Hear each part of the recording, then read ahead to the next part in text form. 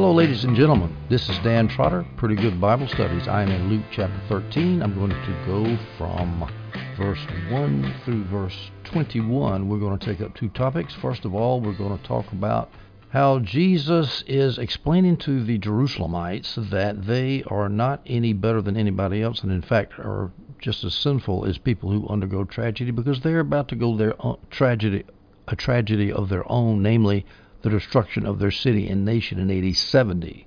And then after that, we'll switch gears as Jesus heals somebody on the topic and has another Sabbath healing controversy. This fits in with the context of the end of the last chapter of Luke 12, in which Jesus is preparing his disciples for the persecution that's running up to this destruction of Jerusalem in AD 70. And he tries to buck them up because he knows that the persecution is going to be pretty bad. So we'll start in verse 1 in Luke chapter 13. At that time, some people came and reported to him about the Galileans whose blood Pilate had mixed with their sacrifices. Now, that's a fancy way of saying that basically Pilate killed some Galileans while they were sacrificing in the temple. It was a pretty nasty way to kill somebody. Pontius Pilate was a nasty guy.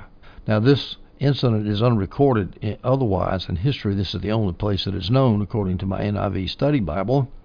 So we can just speculate as to what it referred to. Some people say that it was likely, or Jamieson, Fausset, and Brown says possibly, the followers of that Judas of Galilee who was mentioned in Acts 5:37, which says this: After this man, Judas the Galilean, rose up in the days of the census and attracted a following, that man also perished, and all his partisans were scattered. Well, it doesn't matter who they were. The point is they were killed while they were offering sacrifices. A very bad tragedy.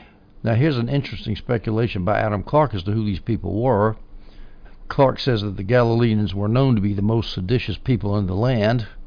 They belonged to Herod's jurisdiction. Remember, Herod Antipas was in charge of Galilee and Perea. Galilee is around the Sea of Galilee. Perea is on the east coast of the Jordan River. These Galileans probably went from Herod's jurisdiction in Galilee down to Jerusalem at one of the feasts.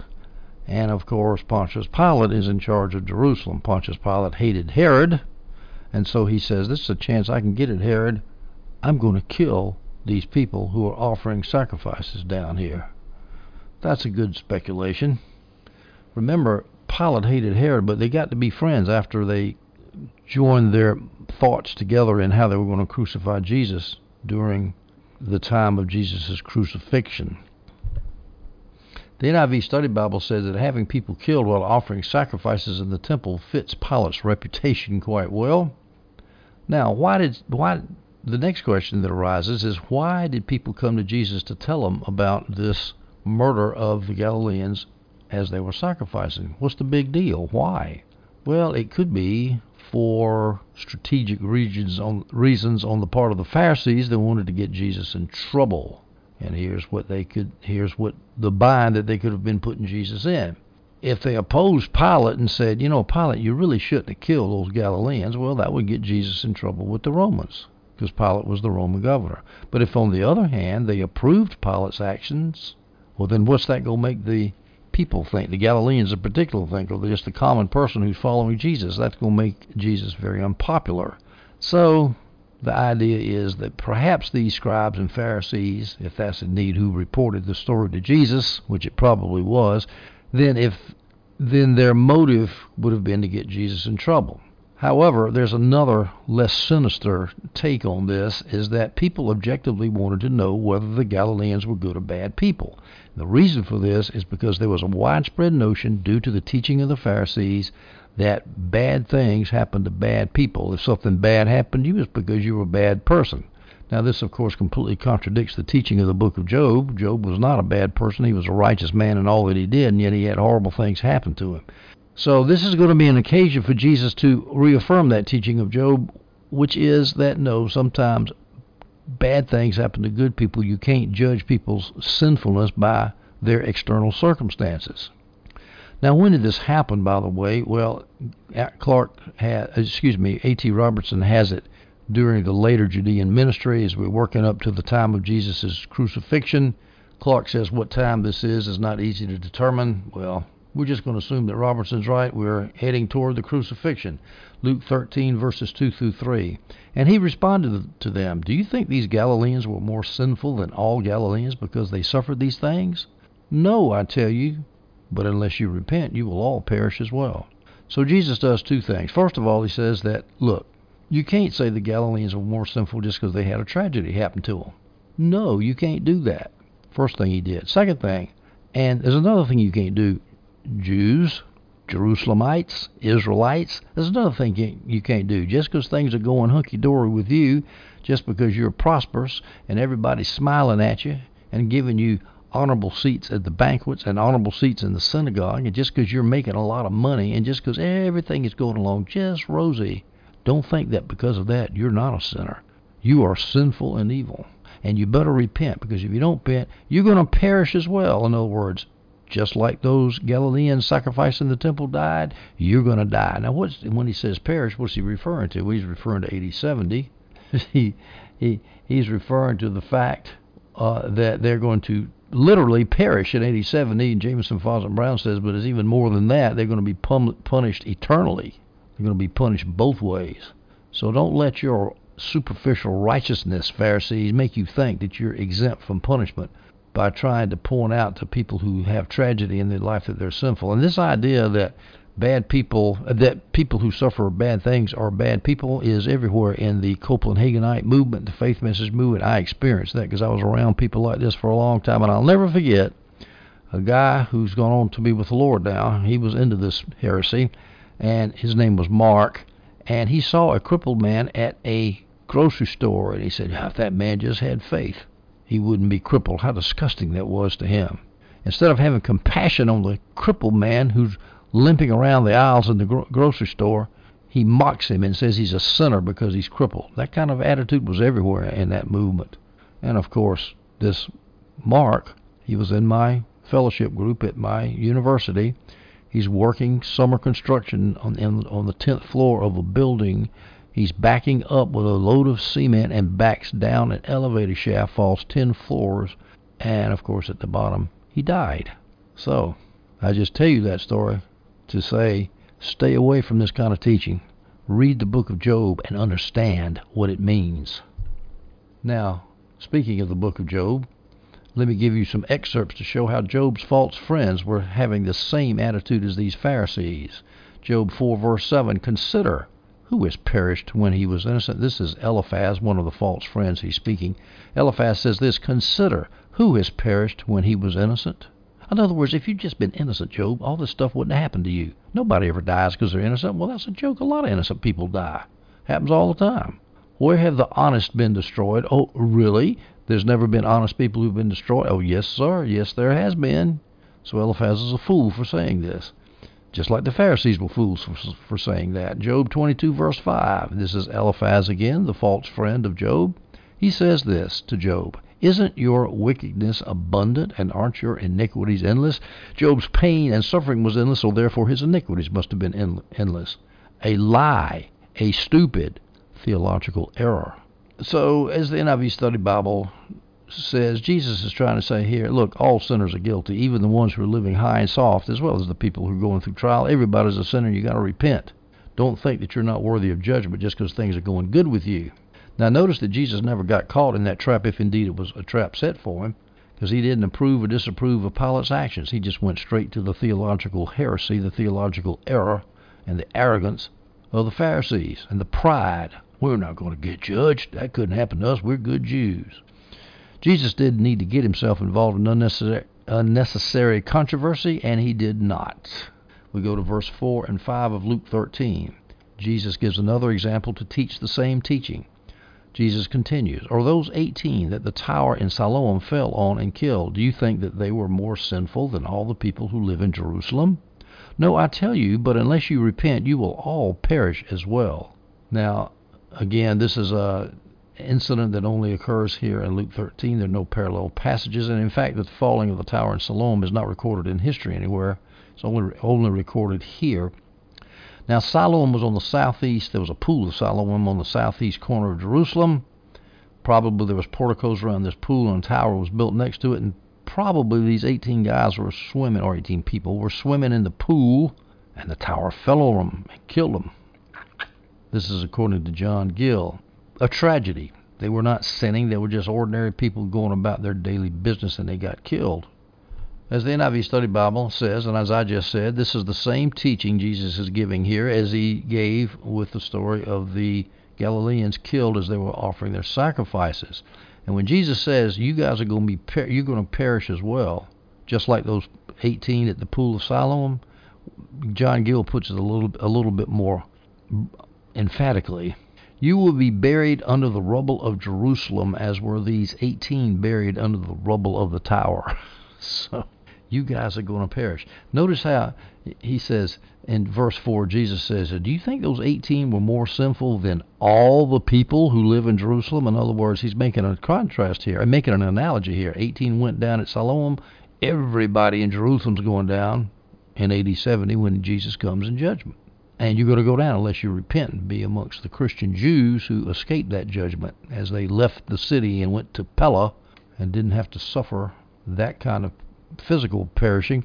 And, of course, eternally, if you don't repent, they're going to eternally perish as well, which, of course, Christians would not. Luke chapter 13, verses 6 through 7. Oh, excuse me a minute. Before I go on, let me give a good quote from Adam Clarke, who was quoting Josephus about the fall of Jerusalem. When the city was taken by the Romans, multitudes of the priests, etc., who were going on with their sacrifices were slain, and their blood mingled with the blood of their victims, and multitudes were buried under the ruins of the walls, houses, and temples. So just like the people at the pool of Siloam got buried by that falling tower, the people of Jerusalem were, quote-unquote, buried under the ruins of the walls, houses, and temple.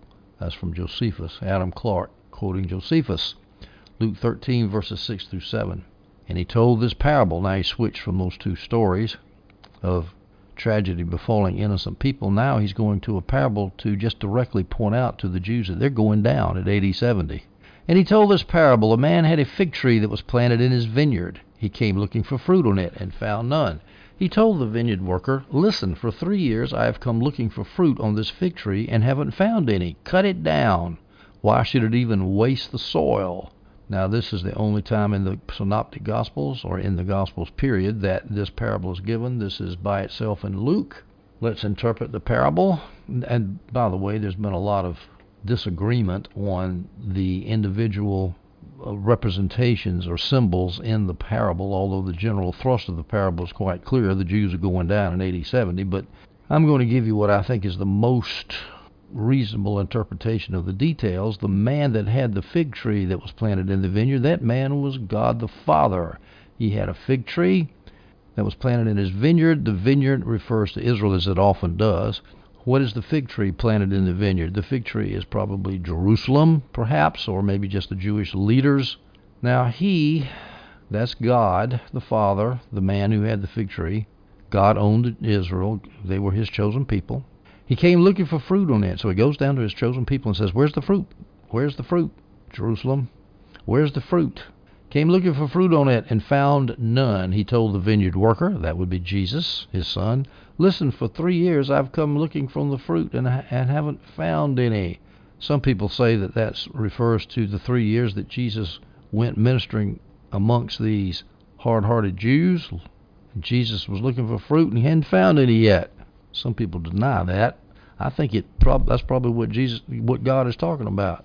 God tells the vineyard worker, you've been working for 3 years and I've been looking for fruit and I don't see any. So then God tells the vineyard worker, Jesus, cut it down. In other words, wipe them out. Why should it even waste the soil? This fits in with the perfect interpretation of the Olivet Discourse as Jesus coming in judgment to wipe it out, cut it down. Why should it even waste the soil? I mean, these Jewish leaders in Jerusalem, they were not only a waste of energy, they were a positive menace. They were poisoning the soil. They were a positive evil. Now, to get some authority backing that up, cut it down in verse 6.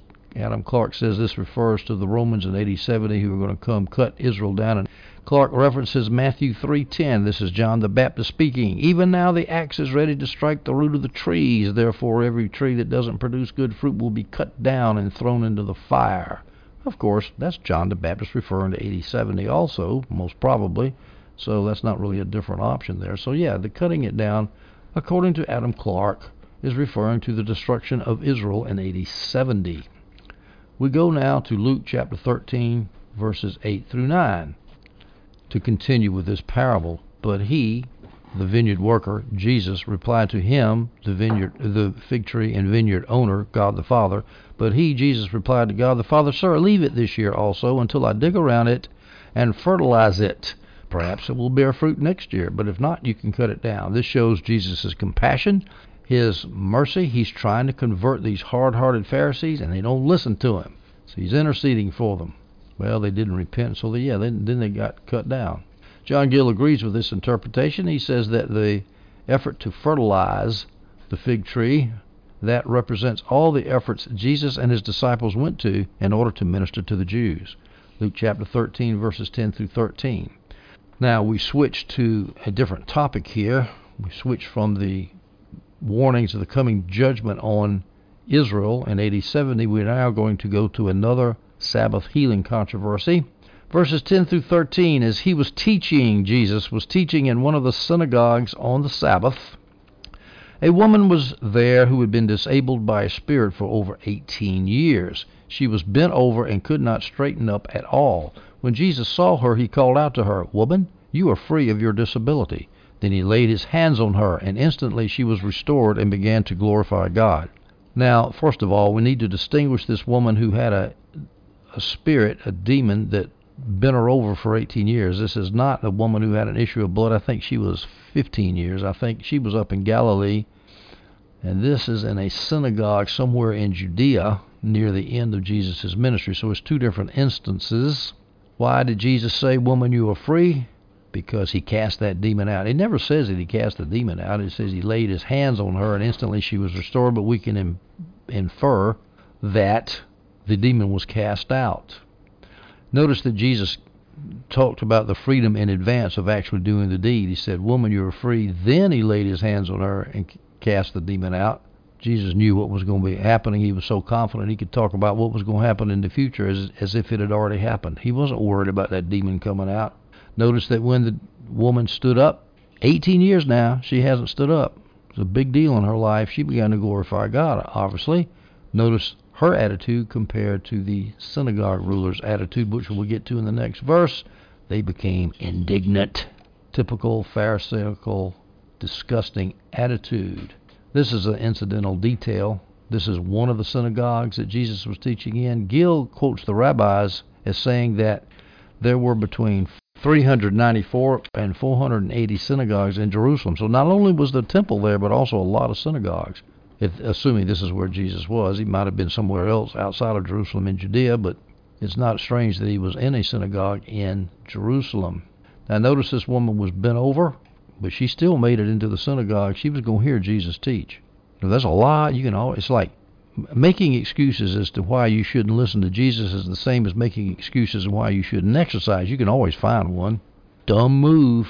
You got a chance to listen to Jesus, go listen to him. She listened. She might not have been going to thinking she might be healed, but she might have been. It's hard to say. She might have just been wanting to go hear him, but she got healed. She got blessed by being in the presence of Jesus. Always reasons.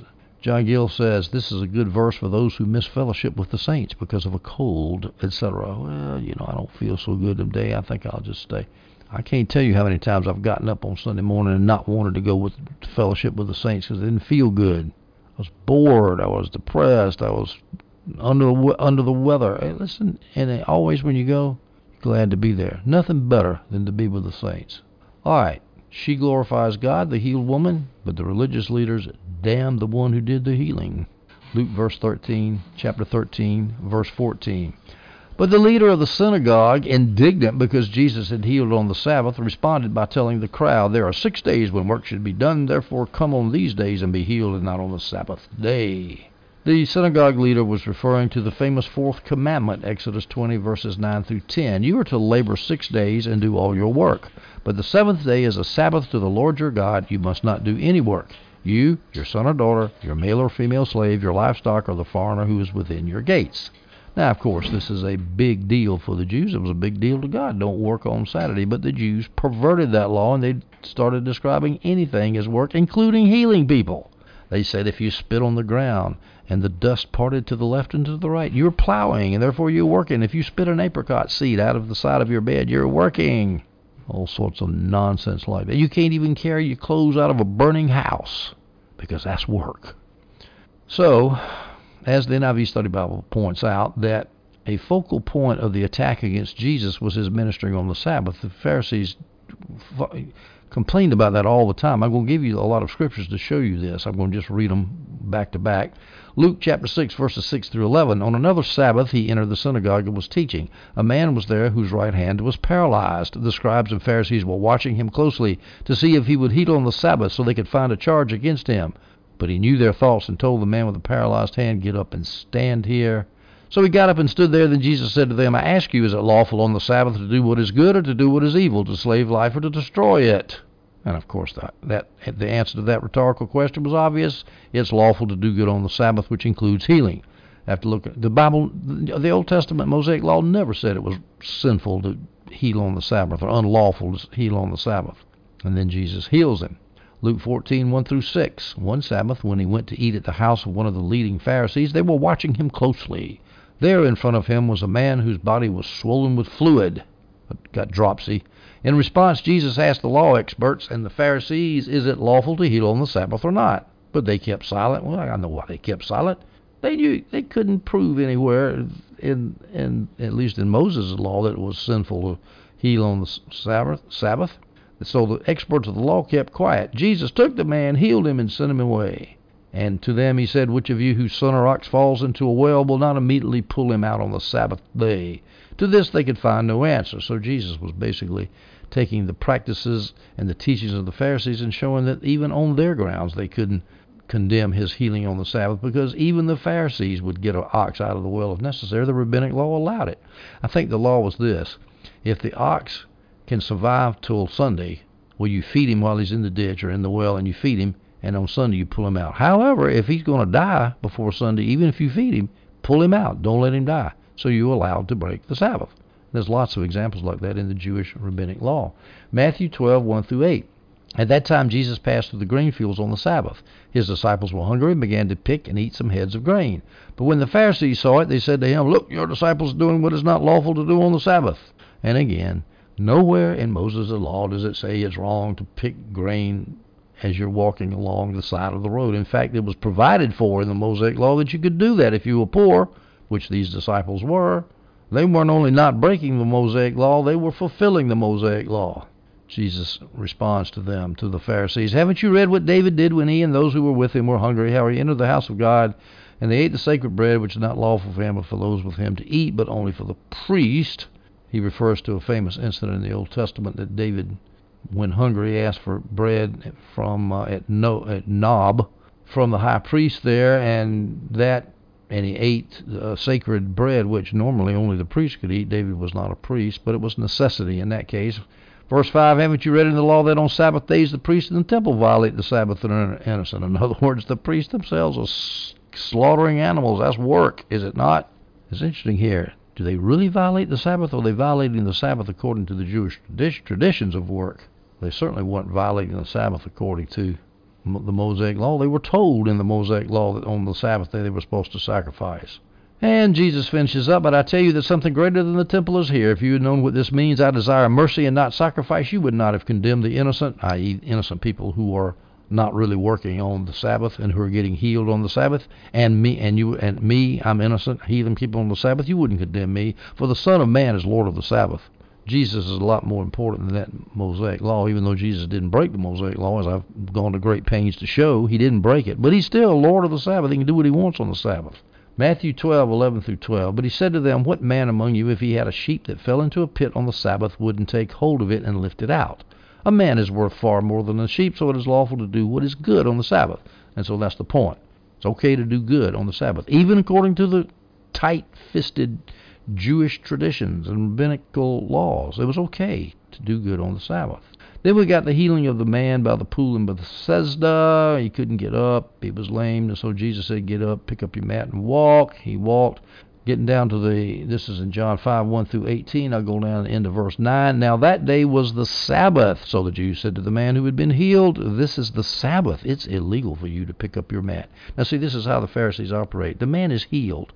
And how many times he'd been? I forgot how long he'd been. 38 years. He'd been 38 years. For the first time in 38 years, he was able to walk.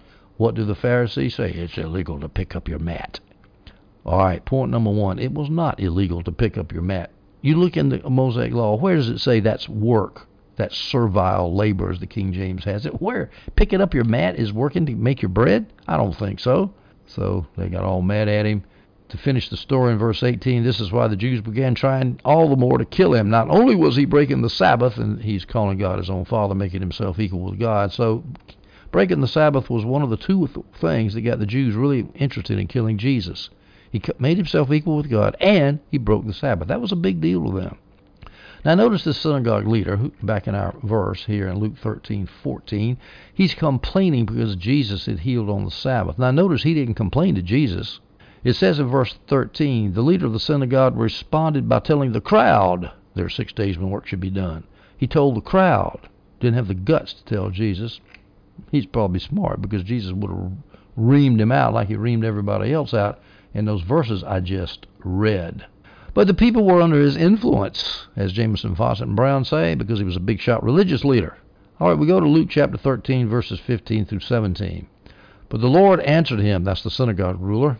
Jesus answered the synagogue ruler and said, hypocrites! Jesus loved to call these people hypocrites. He's seeker-friendly. Doesn't each one of you untie his ox or donkey from the feeding trough on the Sabbath and lead it to water? Satan has bound this woman, a daughter of Abraham, for 18 years. A daughter of Abraham, one of your own people, a Jew. She's been bound by Satan for 18 years. Shouldn't she be untied from this bondage on the Sabbath day? In other words, you untie an ox. Why can't I untie a human being, a Jewish human being that you're supposed to care about? Well, the answer to that's obvious. They're hypocrites. When he had said these things, all his adversaries were humiliated. Of course they were. But the whole crowd was rejoicing over all the glorious things he was doing. I just love it when these saliva-dripping, bony-fingered, Pharisaical hypocrites are humiliated publicly. There's nothing that makes me happier.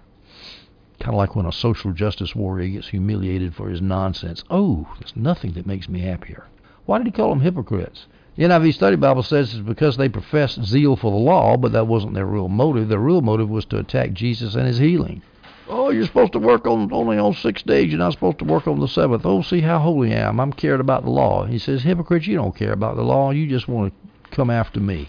Luke 13, verses 18 through 19. He said, therefore, what is the kingdom of God like? Now this is, who knows when this happened. This is a repeat, by the way. This is the parable of the mustard seed. It's a repeat because Jesus had given that on a different occasion in Matthew 13. That's up in Galilee. So this is the repeat. Parable says this. What is the kingdom of God like, and what can I compare it to? It's like a mustard seed that a man took and sowed in his garden. It grew and became a tree, and the birds of the sky nested in its branches. Now the man who planted the mustard seed was Jesus, as he sows the word.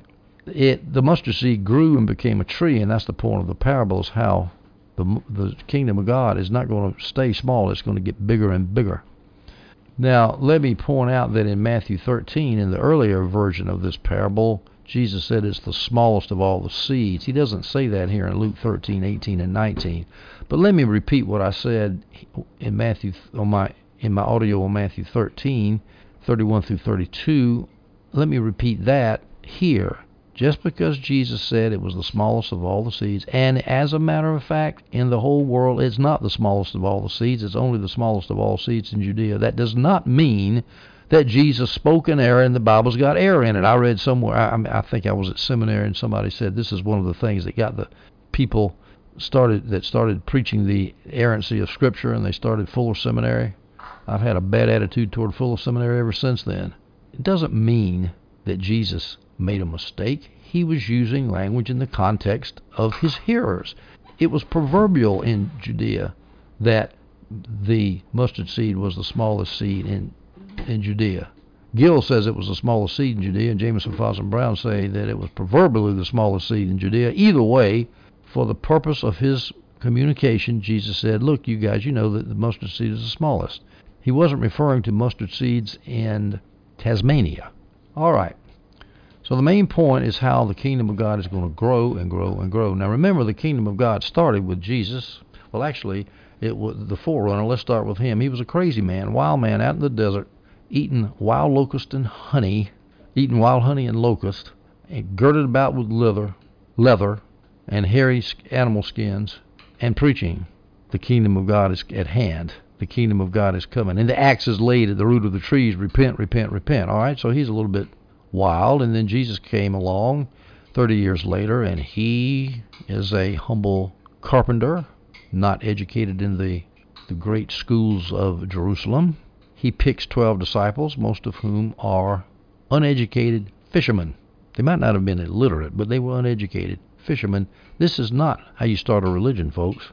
Well, Jesus predicted that from those humble beginnings, the kingdom of God was going to spread all across the world, which it did, which it has done, even as we're sitting here now in the 21st century. The kingdom of God is in every nation all over this planet. Over 1 billion people follow Christ. It's an amazing thing. To me, that's one of the great apologetic tools, or tools, weapons, if you will, to show that Jesus is true, that his religion is true, is because he predicted this, and it happened. Now, this idea of a tree, that is a scripture that's a symbol that's in Scripture, used sometimes in Scripture as a symbol of nations, according to the NIV Study Bible. I'm going to give you 3 scriptures that would make a Jewish person, if he was familiar with these scriptures, understand Jesus' reference to the trees, referring to the nations of the world. Ezekiel 17:22 through 23. This is what the Lord God says. I will take a sprig from the lofty top of the cedar and plant it. I will pluck a tender sprig from its topmost shoots, and I will plant it on a high towering mountain. I will plant it on Israel's high mountain so that it may bear branches, produce fruit, and become a majestic cedar. Birds of every kind will nest under it, taking shelter in the shade of its branches. So there you have a symbol of a tree that starts out small, it gets bigger and bigger, and then the birds rest in that tree taking shelter, which is exactly what the parable of the mustard seed sounds like. Now, some people say that the birds of the sky nesting in the branches refers to the safety that people feel, that the nations feel when they rest in the kingdom of God, which is of course true. You do feel secure when you're like that.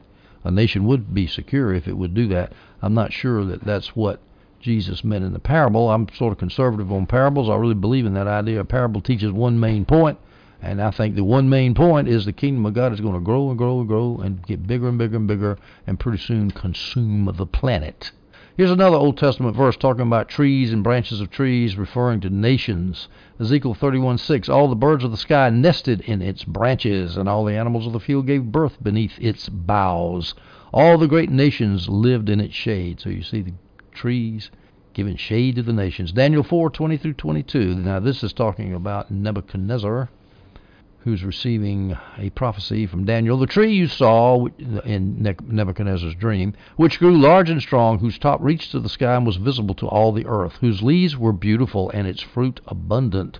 And on it was food for all. Under it the wild animals lived, and in its branches the birds of the air lived.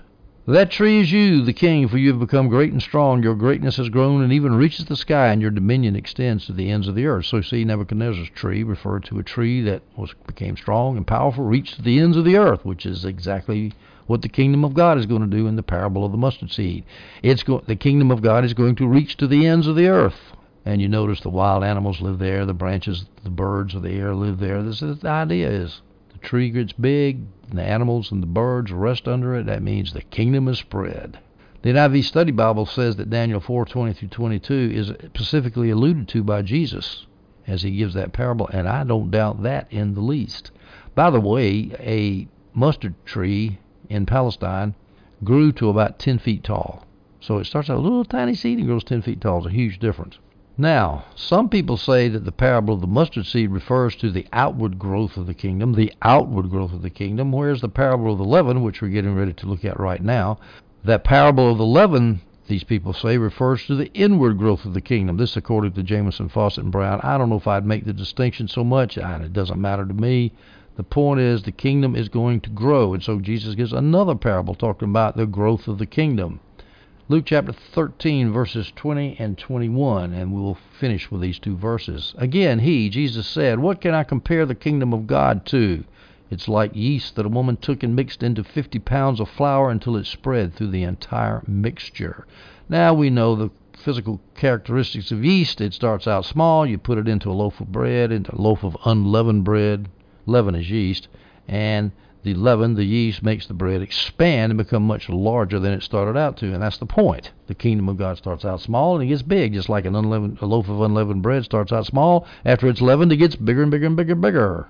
Now, leaven and yeast is also sometimes referred to, in fact, often in the scriptures is referred to as something evil. In fact, usually it means evil, but there's another symbolic meaning of leaven, growth. As NIV Study Bible and John Gale points out, it usually means evil, but here it means growth. So don't get the idea that this is evil spreading through the kingdom of God. And some people have actually interpreted it that way. I forgot who it was that said that. The woman who is planning to put the yeast in the 50 pounds of flour to make it rise and get bigger and bigger and bigger. Some people say the woman refers to Jesus or the church. I don't think so. Jamieson, Fausset, and Brown say so, but I don't think so. I think it's just an incidental detail. Now, the kingdom of God spreading, it could refer to the external growth of the kingdom through the nations, which I believe it does, just like the parable of the mustard seed. Some people say, as John Gill says, that it could refer to the internal growth of the kingdom in the believer's heart. Jamieson, Fausset, and Brown says that. I don't think so. I think he's talking about the external growth of the kingdom. Although it is true that once you get that seed of the gospel planted in your heart, it does grow, but I don't think that's what Jesus was getting at here. Well, at any rate, I have finished with Luke chapter 13, verses 1 through 21. We will continue with Luke chapter 13 and verse 22. In our next audio, we'll talk about the straight and narrow gate and various miscellaneous teachings of Jesus, including another reference to the bad guys getting thrown out of the kingdom. That would be the Jews, 80-70. We'll see you next audio, and I hope you enjoyed this one.